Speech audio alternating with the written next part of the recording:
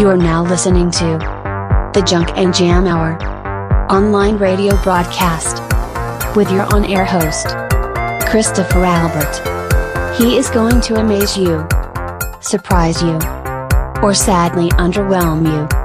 That's for you to decide. In the meantime, stay tuned.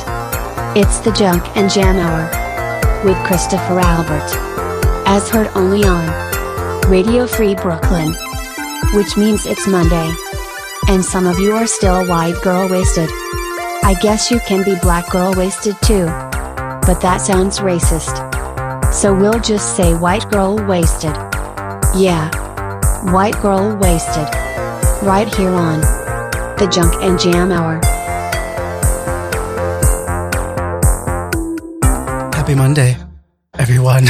You are listening to the Junk and Jam Hour right here on Radio Free Brooklyn, the nonprofit community organization and freeform internet radio station streaming original content by New York City artists and broadcasters, maybe budding journalists, and musicians and DJs of all kinds, 24 hours a day, 7 days a week. Today, we have a very special guest in the studio. She originally hails from Boston and now shares her talents on many stages here in New York City. She's a musician, singer, writer, a pianist. She co-wrote and starred in Matchmaker, and Willing to Settle, an off-Broadway musical about internet dating that was also a featured production in the prestigious New York Musical Festival.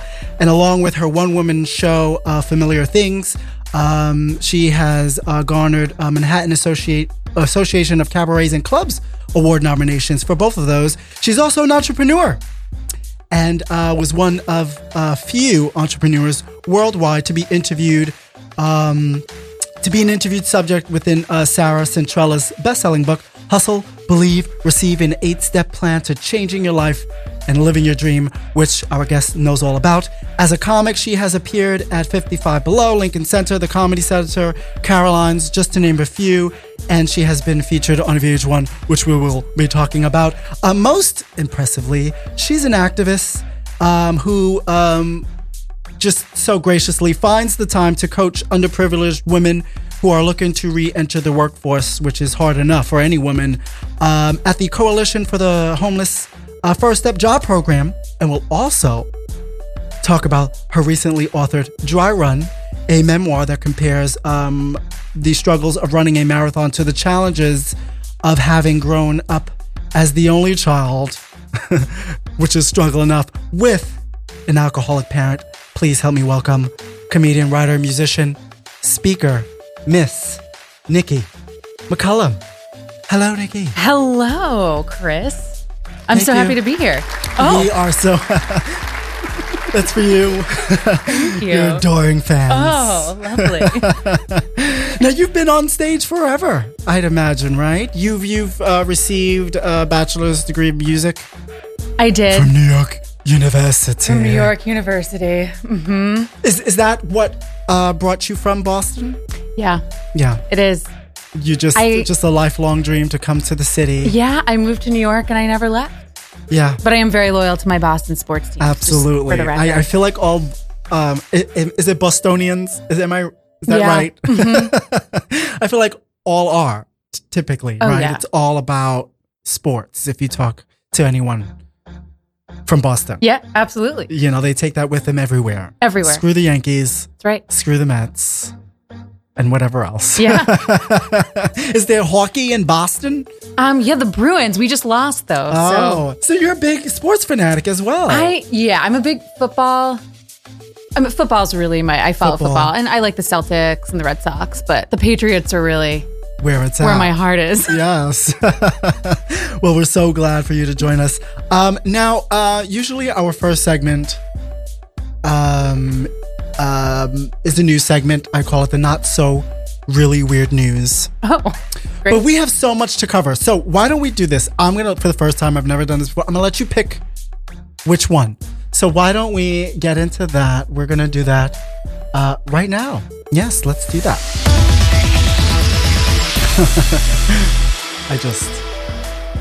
I just run my own sound effects here. Not so fake. Really weird. News. Now we have a new segment. Let's see, from half from Florida, half Hawaii. Florida's always fun to cover. Oh, yeah. Let's see, what do we have here? Oregon and Colorado. Which one would you like to visit? Let's go Colorado. Okay. Oh, we're already open to it. So now, according to, well, thanks to our source, NPR, a Google Maps, apparently, as it turns out, have taken about 100 drivers and escorted them to a muddy mess, apparently, in Colorado. So I guess unlucky drivers who recently, were led astray on a detour near Denver Airport. It took them into wrong shortcuts, and apparently it drove them into a muddy field where they got gridlocked earlier last week. So, have you ever gotten... I feel like we did this last week. We were following Google Maps, my husband and I, and it kept on taking us into like an exit that was closed for repairs. And so we had to go around like a few times. Have you ever been a stuck driver? So, here's a really embarrassing fact about me. I have a hard time reading maps. Period. So I'll be looking at the Google. I use it walking a lot in the city. Oh, you're one of the... I am one of those, and I always... You're right there, right in front of it. It baffles me how I will stare at the app, and I'm always... that blue dot just moves the wrong direction wherever I go. Oh, right. That, and then it's kind of like this like beaming blue light. It's supposed to be you. Yeah, and then I get really frazzled and I start to get your bearing. Yeah. I just cause a scene by myself. Which is good. I mean, who doesn't in New York City? I'm kind of waiting for someone to say, "Can I help you?" Right? But it's New York, so I just am frazzled and swearing and causing a scene. Yeah, it's weird because I always feel like, well, not so much me. Maybe it's because I look young, but my husband will get the attraction of people always coming to him like, "Excuse me, do you know where and what and such?" And thankfully for them, he has a great memory. He's like a human compass. I'm just terrible. Wow. I am terrible. So, Nikki.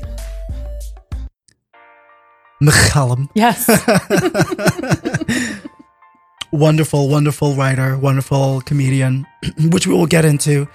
I feel like, excuse me, and then you can stop me if I'm wrong, what drives you in your life are relationships, whether, they're family, friendships, coworkers, people you help coach, and obviously lovers. Oh, yes. All about the relationships. Because we don't get to where we're going by ourselves. We don't. Right? And I feel like you're one of those human beings walking amongst us who are very conscious of that. Yeah. Right? So whether parents or lovers, obviously relationships are hard. All relationships are hard. Yeah. I want to go back a little bit. You've co-wrote and starred in a musical, Matchmaker, I'm Willing to Settle. Oh, yes. Talk about that a little bit. Yeah. Obviously, you talk about the hardships of just dating. Yeah. So, I'm going to date myself here.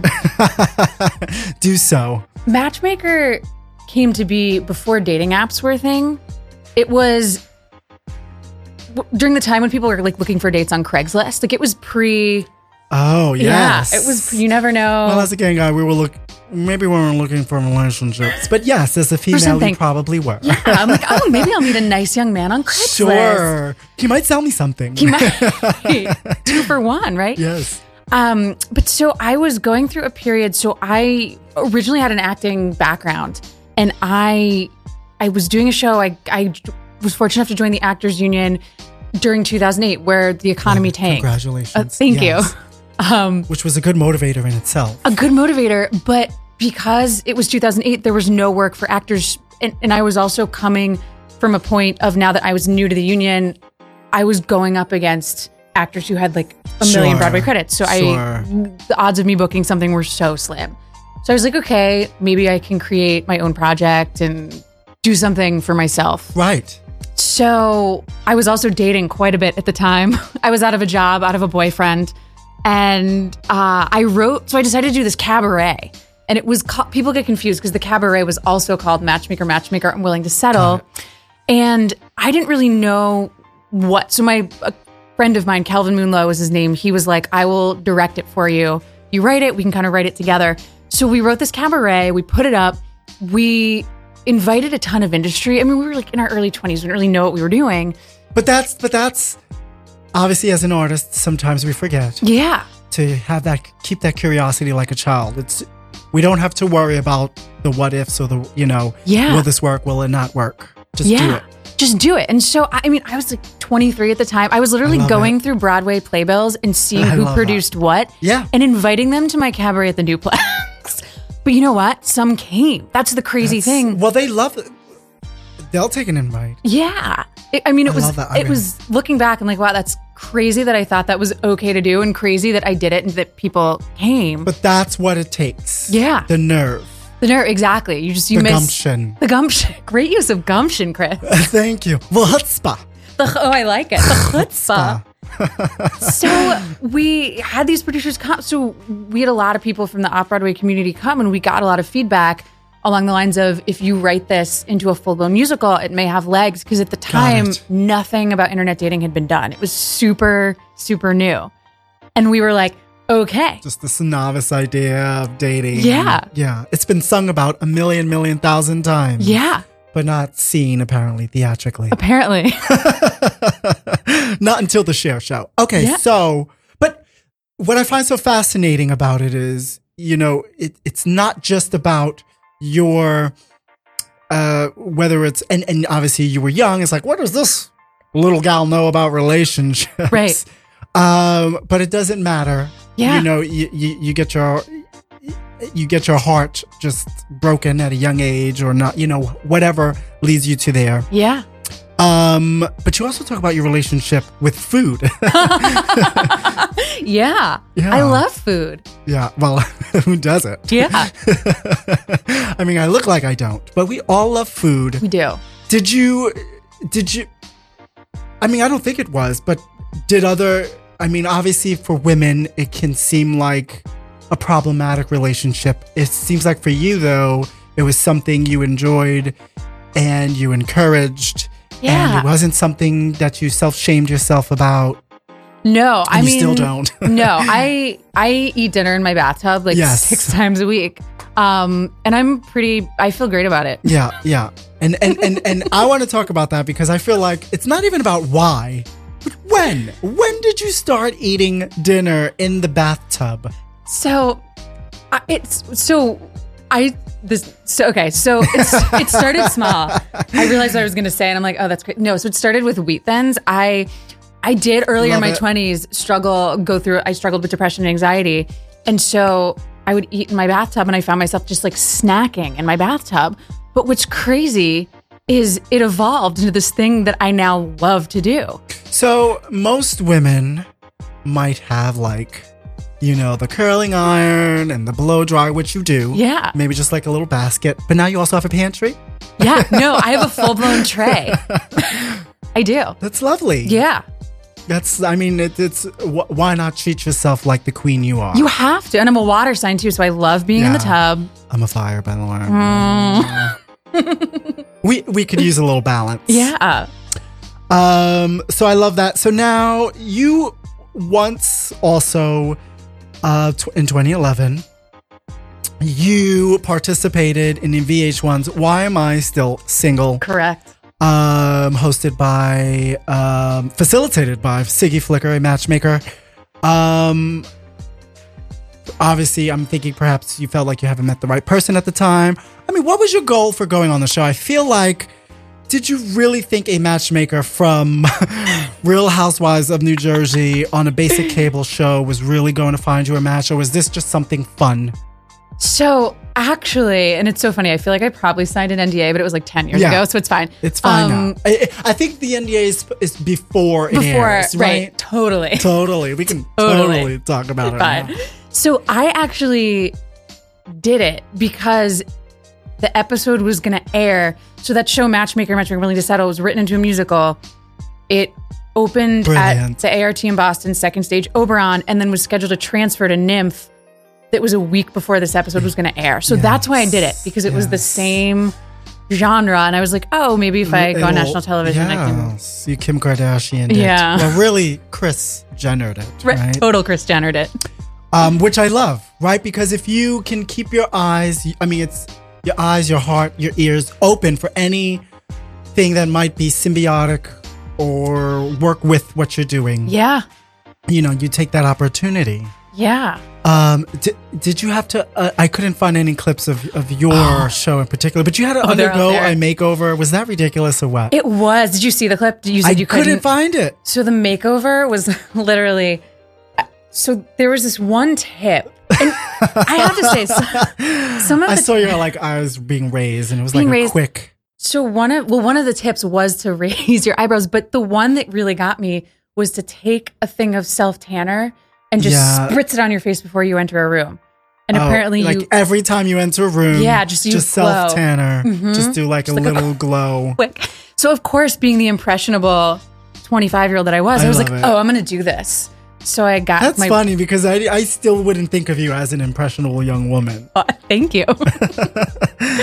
But yeah, that was the big, and what's so funny is I'm wearing red lipstick right now. They told me to never wear red lipstick. Oh, well, that's just finding your own. Yeah. Finding your own way around town. That's right. Yes. Now that was years ago. You still haven't found a match yet. You recently were dumped. You were in a 2.5 year relationship. You lived with the person. You really did your due diligence. We do. I love that. I was in a 2.5. Yeah. So, and I am actually dating someone else now, which is not on the internet. So you know what? Let's not talk about our exes then, right? Oh, we can. It doesn't matter to me. I mean, what the hell was the problem? We're just going to assume it was his problem, not yours. We can assume. I feel like whenever I tell the story, I sound biased. But I think if I'm going to be really diplomatic about it, I think we were in different places in our lives. Sure. Was he? That was so nice of me. Was he an artist of some kind? No, or very not pragmatic? At all. Nope. I think very practical. Very practical. Yeah. Which you can use as a balance sometimes. Well, however. I think, and I'm sure, I don't know what relationship you and your husband have, but I think that for artists, I know for me, my whole life, I flip back and forth. It's like, okay, well, there's one dynamic that I seek out where I'm kind of the artist and crazy person and the other person is stable. But then there's also artists are just so it's like a different kind of intelligence and connection that I only get with other people who are creative. Right. So it's like, you got to find the balance. Right. You're not just reading a book. Yeah. You're being inspired by it to write your own. Yeah. Right. You're in this creative space. Yeah. And sometimes being in that creative space, as we know, keeps you up. If it's a bother to the person next to you, your nightstand light going on, it can be a problem.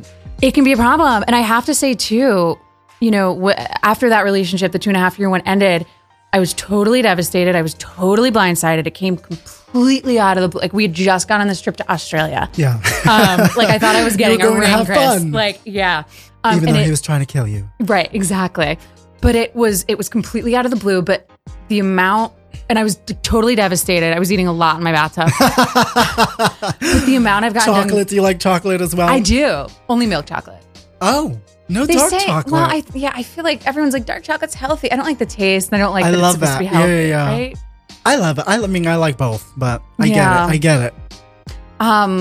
But looking back, the amount I've gotten done creatively since I got dumped is unbelievable. So I'm really grateful. Another motivator. Yeah, exactly.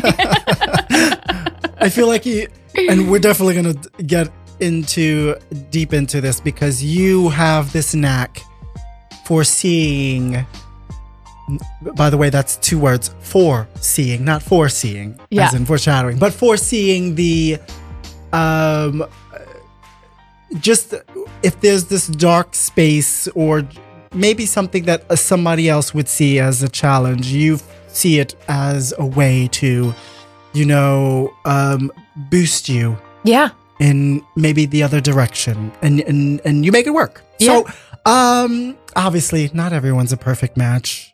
No. You know, you're dating, right? I mean, is it too much to ask for a nice Jewish man with charisma, charm, a great sense of humor, maybe a thriving career of his own, a decent penis size? Have you ever thought about dating a black man? You know, I have. I have dated black men. Yeah. Yeah. Okay. Yeah. It You've just hasn't tried worked out. It just hasn't worked out for whatever reason. Yeah. Now, my experience, though, I've dated all of them too. Yeah. Yeah. The ones with the most open. I mean, we're not trying to pigeonhole anybody, but some stereotypes are true. Jews can be quite funny. We'll take Is that it. important? I feel like that's an important thing, obviously, for someone like you. Humor? A sense of humor. Yeah. Oh, yeah. Yeah. Yeah. I Just either lighten the hell up. I need a sense of humor or a phenomenal audience member.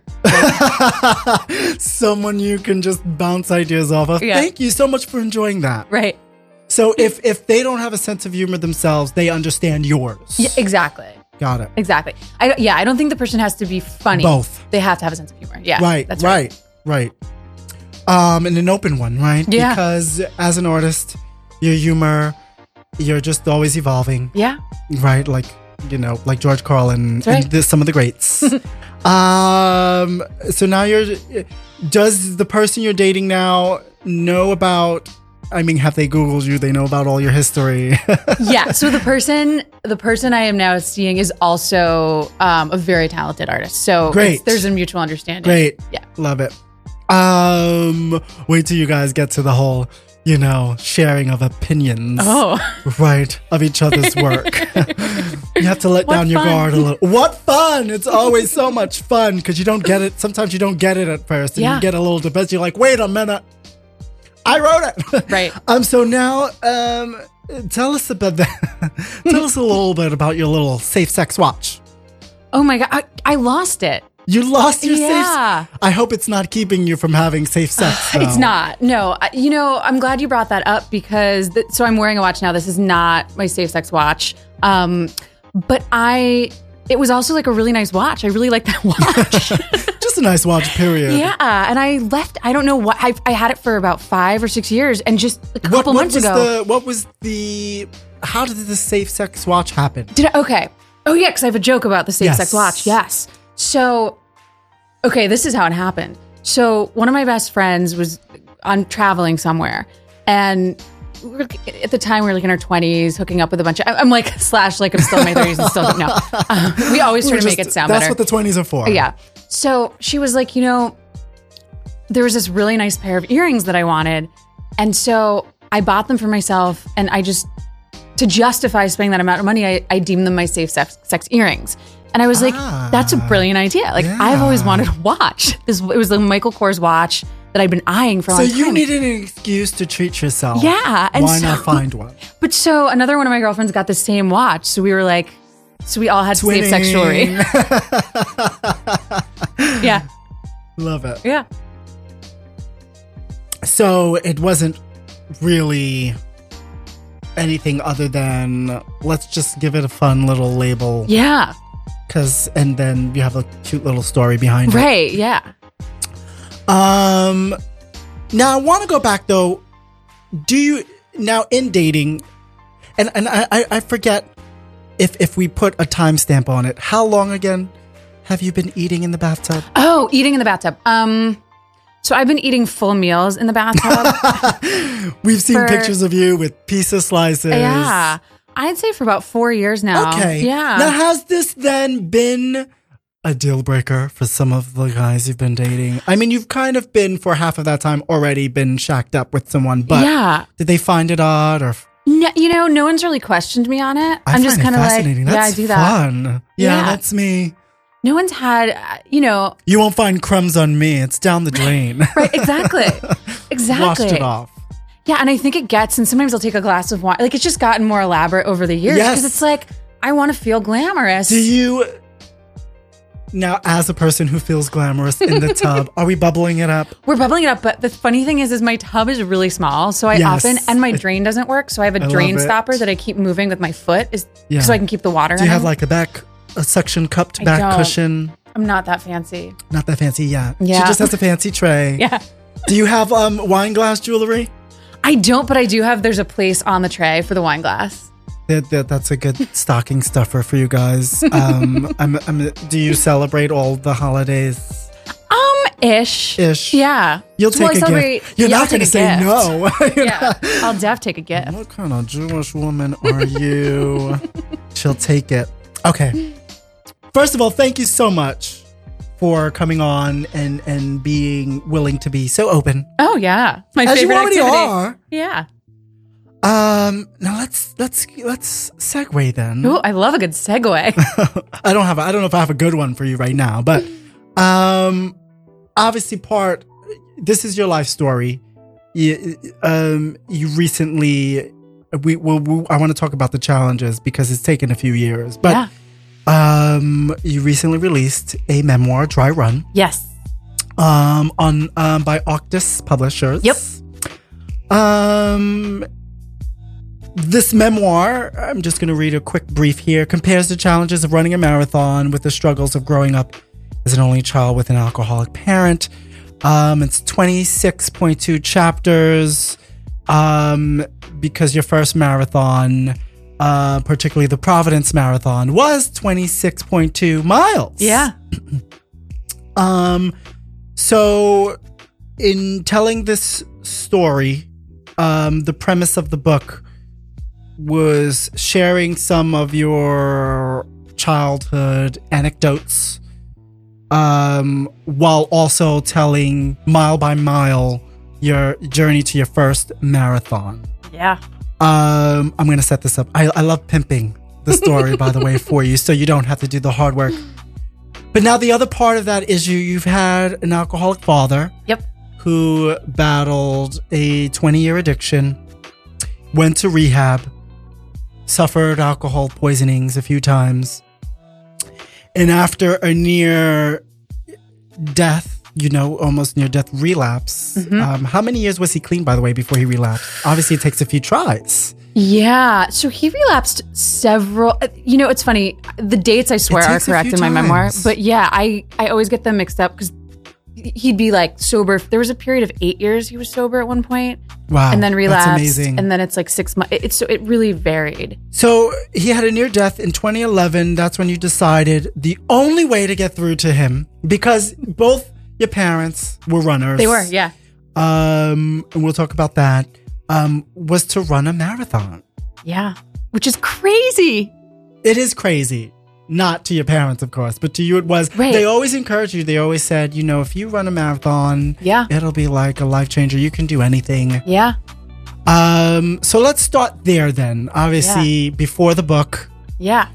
This was a very particular, how was it though? My mother had a crack heroin addiction for 25 years. So I understand when someone's not present. Mm-hmm. As a parent. Yeah. However, I feel like it's a different experience. My husband had an alcoholic father, and maybe the temperament could be a lot different. If my mother was dozing off, the alcoholic is opposite. Like maybe they're on a rage or something. Do you have any bad experiences with your father growing up? So what's interesting is my father, when he was intoxicated, he would pass out. Okay, so he was never violent. Yeah. Got it. And I think that one of the reasons I really wanted to write the book is he was a very, very high functioning depressed person. Sure. And very high functioning alcoholic. And I think there are a lot of us out there. As I mentioned, I've struggled with depression and anxiety. Yeah. You probably never know it. We just slap a smile on our face and keep going. Yeah. And especially in New York, it runs rampant and you don't realize it. So my dad, for me, when I hear the term alcoholic, I think of like this violent kind of deadbeat. It doesn't have to be. No. And my dad was the opposite of that.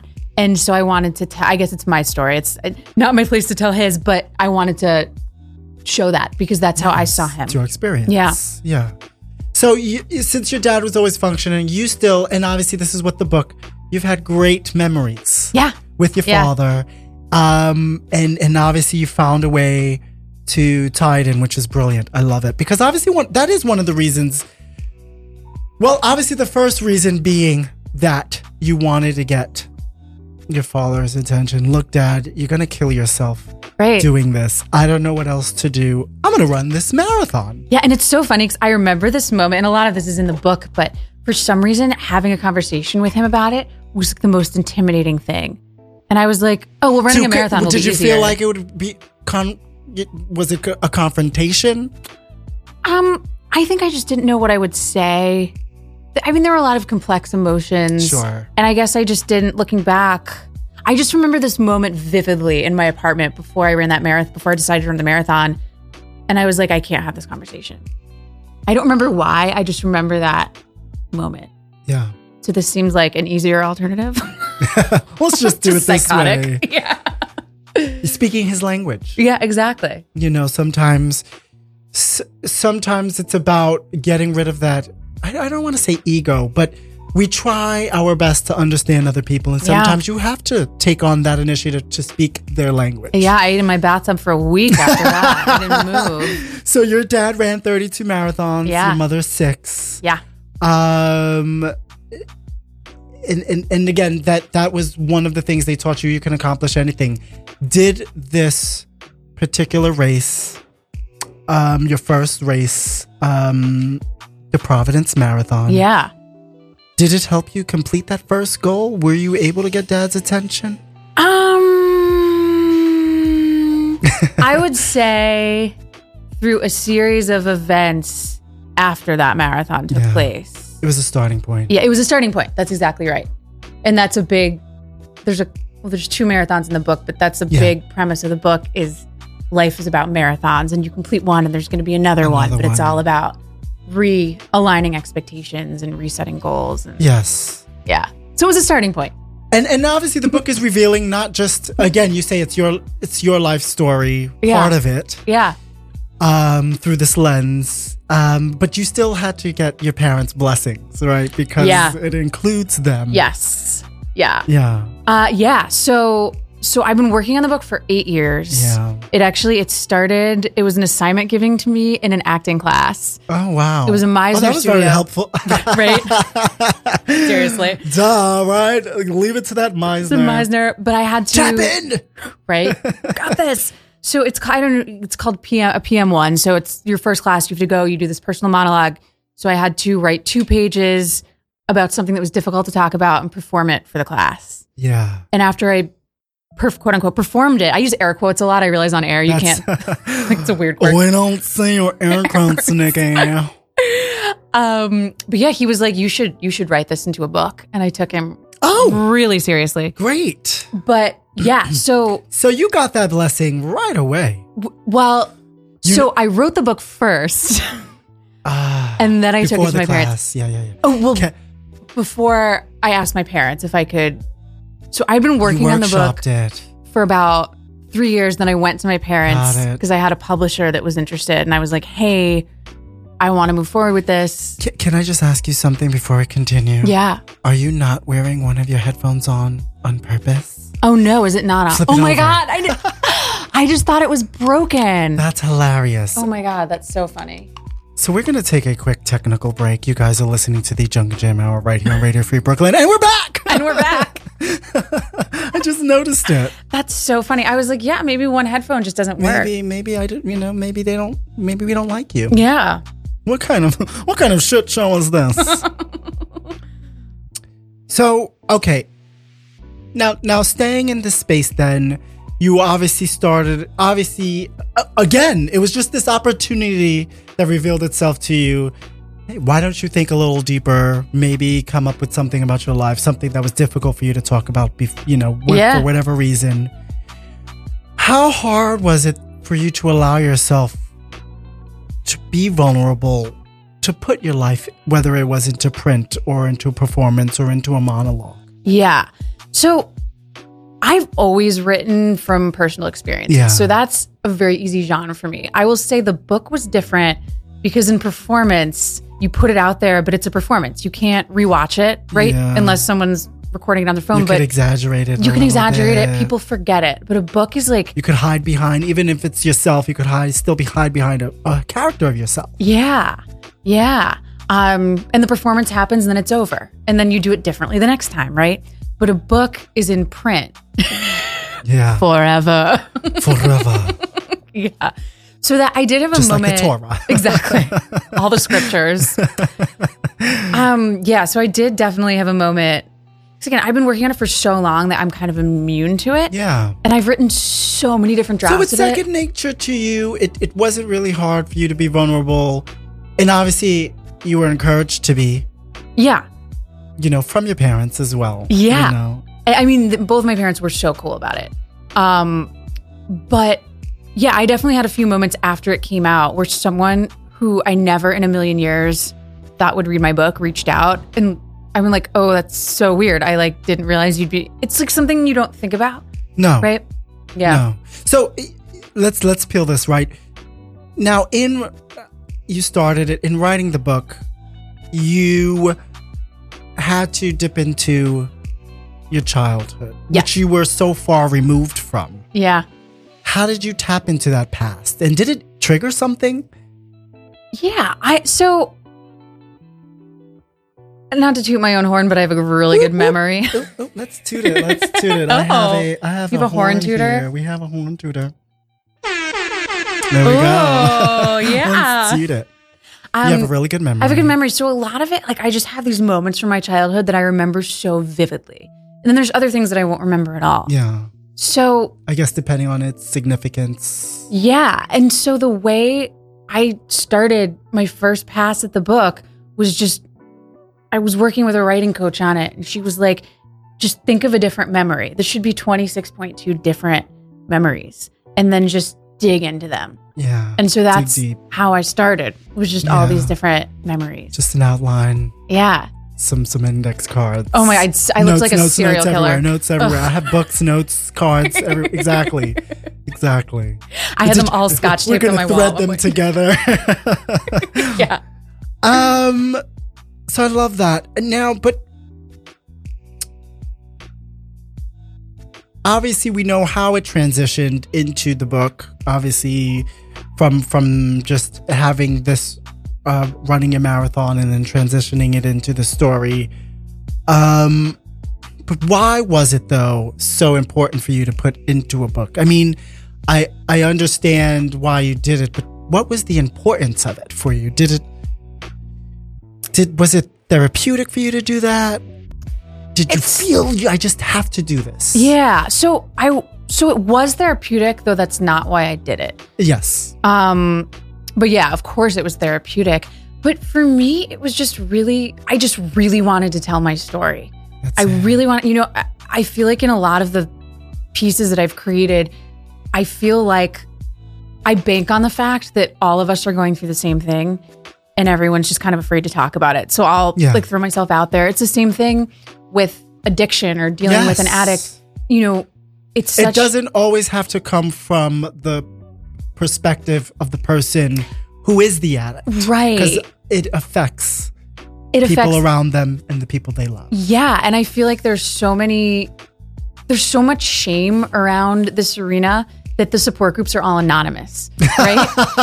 That's crazy. That's right. That's actually crazy. That's right. Yeah. And so for me, I wanted to kind of give people a voice who may not feel comfortable having one and let them know that they're not alone. Yes. That's kind of the main driver for me. In terms of addiction and two of my favorite writers, Augustine Burroughs and David Sedaris. Oh, two great ones. Yeah, right? Yeah. I would place you right up. I mean, at least if you're going to write, if you're going to continue writing, would you please?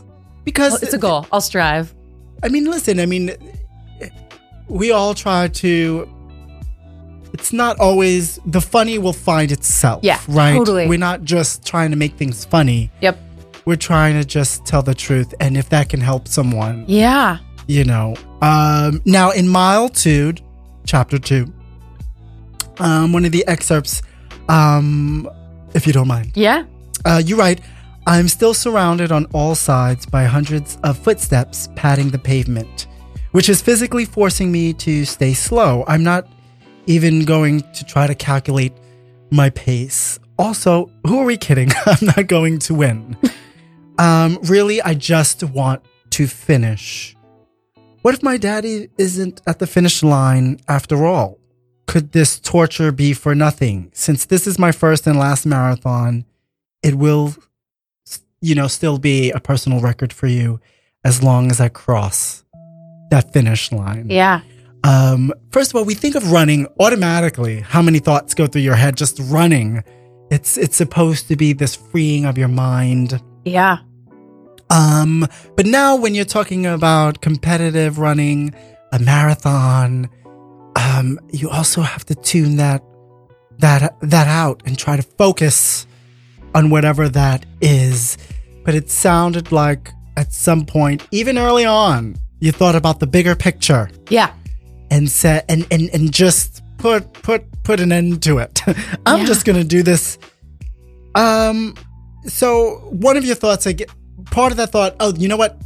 This is just gonna be my first and last thought. And you didn't even think your dad, you kind of just gave into this thought. Maybe dad is not even gonna be there at the end to see me through it. Why do you think, not just for you, but for a lot of us, our first knee-jerk reaction, particularly to some of our loftier goals, is that, is this really going to work out? Maybe I should just excuse it off. Why do we do that? I think it is because that it is less scary and easier to reject yourself than it is to be rejected by someone else. And that's why I think a lot of us, our first defense mechanism is, I couldn't do this. Would that have been a rejection? Was dad there? Yeah. He was. Yeah. Right? Yeah. But that would have been a rejection. Yeah, totally. Yeah. Obviously, what would that have said? He didn't believe, or he couldn't. Yeah. However long it would have taken you. Yeah. Oh my God. Can you imagine? Who wants to wait around for that? It's true. I was like one of the last people to cross. But why would that have been a surprise? I feel like it's not a surprise to see your dad there. Yeah, no, I think no matter what, he was always a loving dad. He was.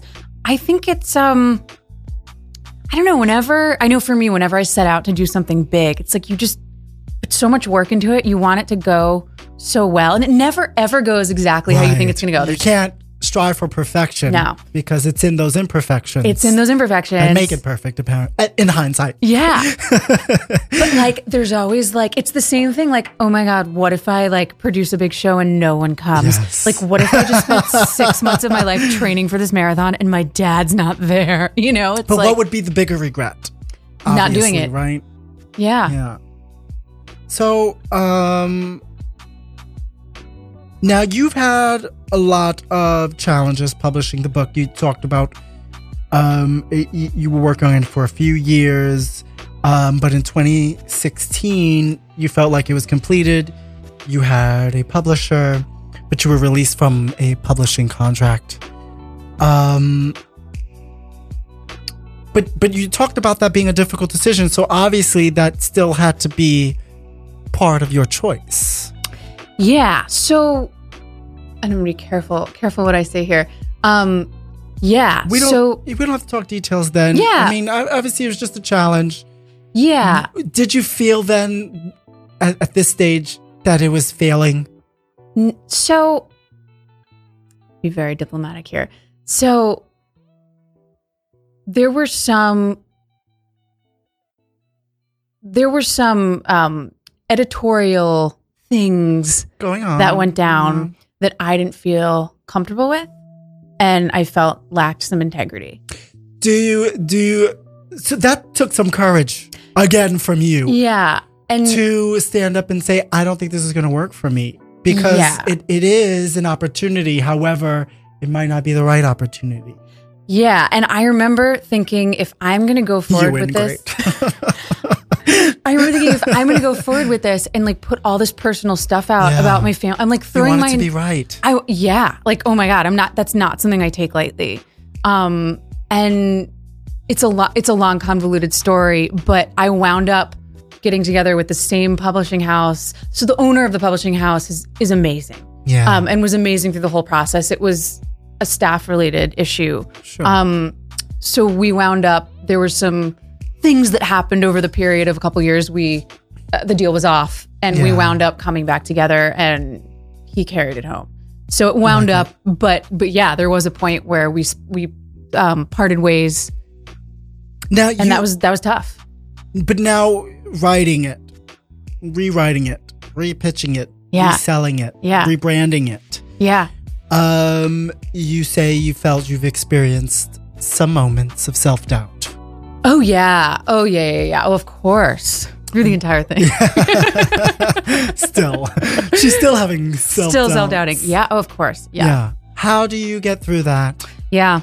So it's funny specifically with the book, someone gave me an amazing piece of advice. A really dear friend of mine who also has a couple books out. Yeah.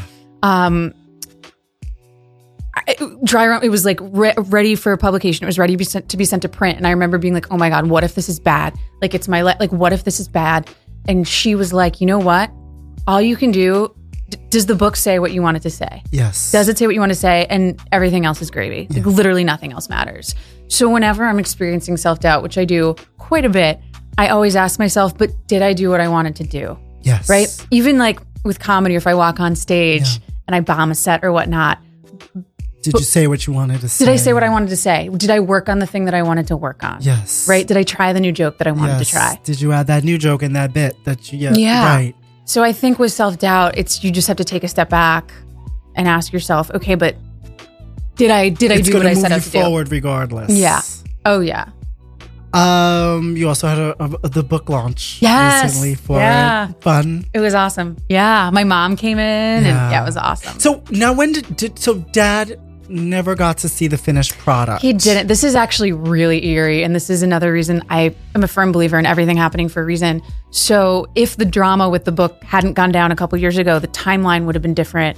So my dad actually passed away a week before I had to turn in the final manuscript. Wow. So he didn't.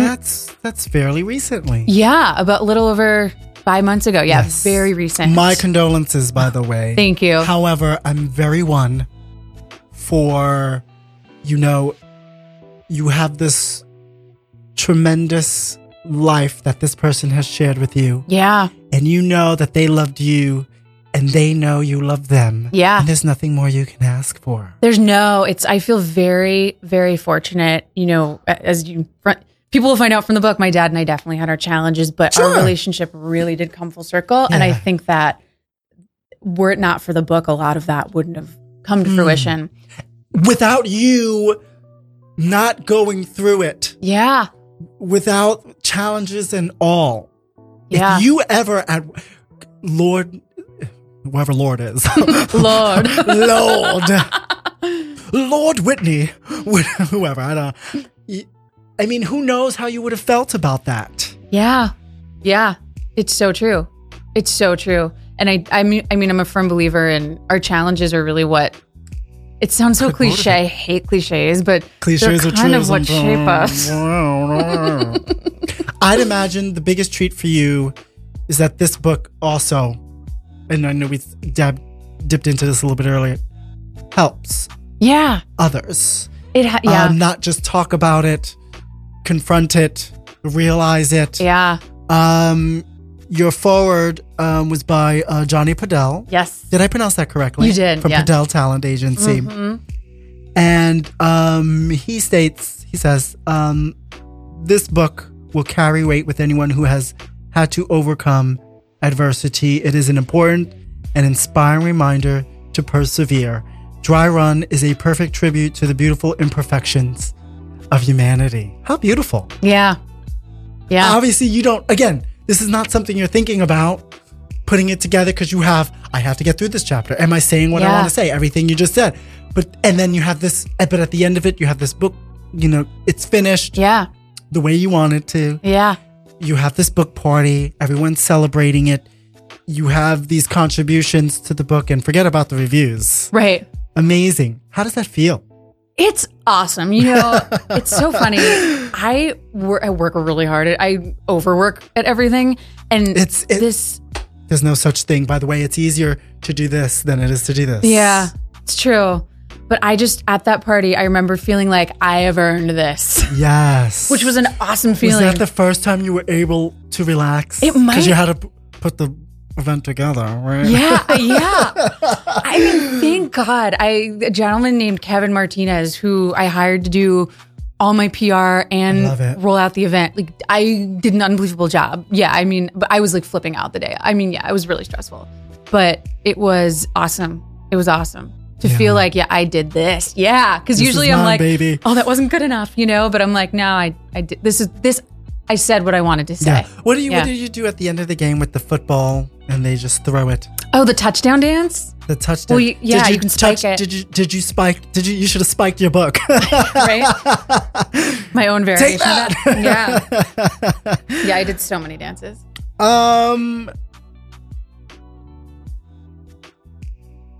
You were always a writer. One of your blogs, putting out. One of the reasons you did it was to encourage and inspire others to put themselves out there. Yeah. Proudly. Yeah, you got Shamelessly, which you do. Yeah. Why was it so important for you to give that back, or to help other people see that? Because I guess you make it seem easy, but it seems like you obviously understand. It's not. Always. It's not. And what's so funny is people will always be like, oh, you're fearless. And I'm like, no, I'm not. It's like, despite the fear, right? Right. Yeah, I've got a lot of fear. Yeah, it's just something that I feel like every good thing that's come to me in life has come from putting myself out there. And also, like, it's just so liberating.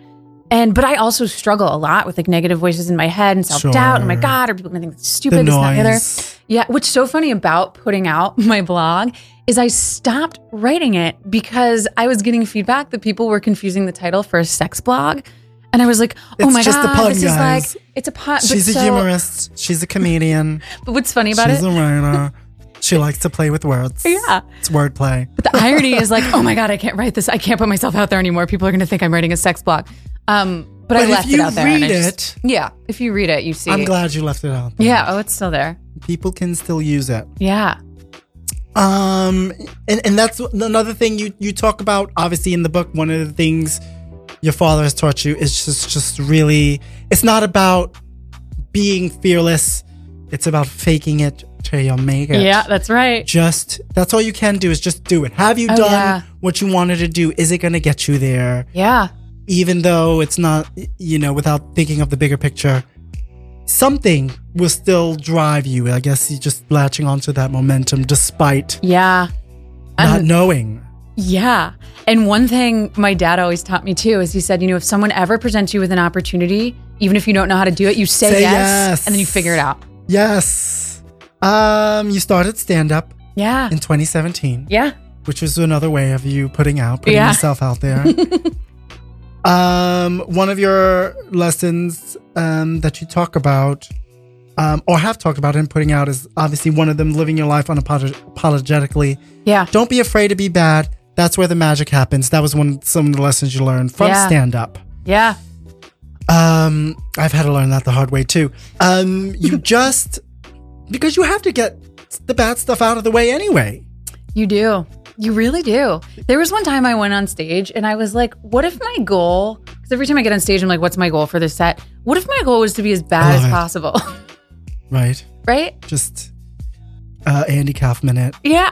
On purpose. Yeah. Right? Just because why not try it as a gag? Right. That's just what you do. Yeah. Experiment. Yeah. I love that. And we talk about relationships. You've had I would say a pretty incredible start to stand up. In terms of it hasn't broken you. Not yet. It can. I don't think it will. And we talk about the relationships, and now one of the relationships is obviously you have a comedy partner. Yes. Partner. I'm so bad at accents. I love accents. I do accents all the time. I never know what accent I'm doing. I love that. Well, one of my favorite comedy partners from England is Jennifer Saunders. Oh. and oh my God, how could I forget? Dawn French. So you have your own comedy partner, Sarah Cooper. Yes. You guys do a monthly comedy show, So Brave Comedy, hosted by you and Sarah Cooper, author of How to Be Successful Without Hurting Men's Feelings, just to name a few. How awesome is that? It's awesome. not always easy to find somebody you can share this journey with and also put together a platform. Yeah, totally. It's been awesome. And that would be my recommendation for anyone getting into comedy is you need a partner in crime. Like I wouldn't, I couldn't do it all. It makes that much easier. Yeah. It's someone else who knows all your material, someone else who can give you feedback, someone else to show up with you. Yeah. I have some homework to do. So now we're running out of time. Thank you so much for hanging out. Thanks for having me. Before we go, you are a bit of an activist. Yeah. I know some no one's ever called me an activist before. Well, I like it. I know people like to use the word philanthropist, but it's so much more than that. Yeah. And you are. Yeah. You are. I mean, Say it. just in everything you do, you know, and just in everything you say and everything you use your platform for, you're an activist. So, you work with the New York City Coalition for the Homeless. First Step program, which supports underprivileged women in the New York City area looking to enter the workforce. Yep. How'd you get involved in that real quickly? Yeah. So I was actually looking for a new job. I was job interviewing. I'm going to do this really fast. I was job interviewing No rush. We're good. Okay. I was looking, someone's LinkedIn profile who I was looking at their background to kind of see what companies they had worked at and whatnot. And I saw this First Step Coalition for the Homeless. I'm like, oh, what's this? Yeah. So I reached out to them so in my other life, which we haven't talked about, but in corporate America, I do a lot of public speaking and career coaching. I've been doing it for years, recruiting. And so all of these years of coaching, recruiting, you have this whole skill set in your toolbox. Yeah. It's crazy how everything has kind of come together. And well, so many, like half my audience for a lot of my shows are people who I've coached or yeah. Well, I mean, you might not always see it. Yeah. But everything you do, the comedy, being an author and sharing your life story, and also obviously being coach to people in need and helping them try to see a different way of getting them off their feet. Yeah. That touches people and that leaves an impression on people, and that must feel amazing. Yeah, it's awesome. It's one of my favorite things to do. Real quickly, how can people get involved in that, by the way? Oh, if you email me, I will. Just DM the DM, slide into my DMs. Slide into her DMs. So now we can find everything about Nikki MacCallum on Instagram at Nikki Mac and Cheese. Obviously, that's a play to you eating in your tub. Yep. NIKKIMACNCHEESE. And of course, we could find everything on your website, Nikki-MacCallum.com. Right? That's correct. And of course, you can find Dry Run on Amazon and Barnes & Nobles. Barnes & Nobles. Do you hear me? I sound like my mother. Is that what your mother sounds like? Yeah, she says we're going to go to Targets. Amazon, Barnes & Noble. And everything we do here, you can find out about on RadioFreeBrooklyn.com. Everything I do, junkandjam.com. And we have been on Apple Podcasts for the last month, but we are now on iHeartRadio Podcasts, the Junk and Jam Hour. So you can find past episodes on that. That's it. I guess we have a few seconds. Anything you want to impart our audience with before we go? Don't take yourselves too seriously. Right. But you take your goal seriously. Yeah, take your goal. Even if no one else does. That's right.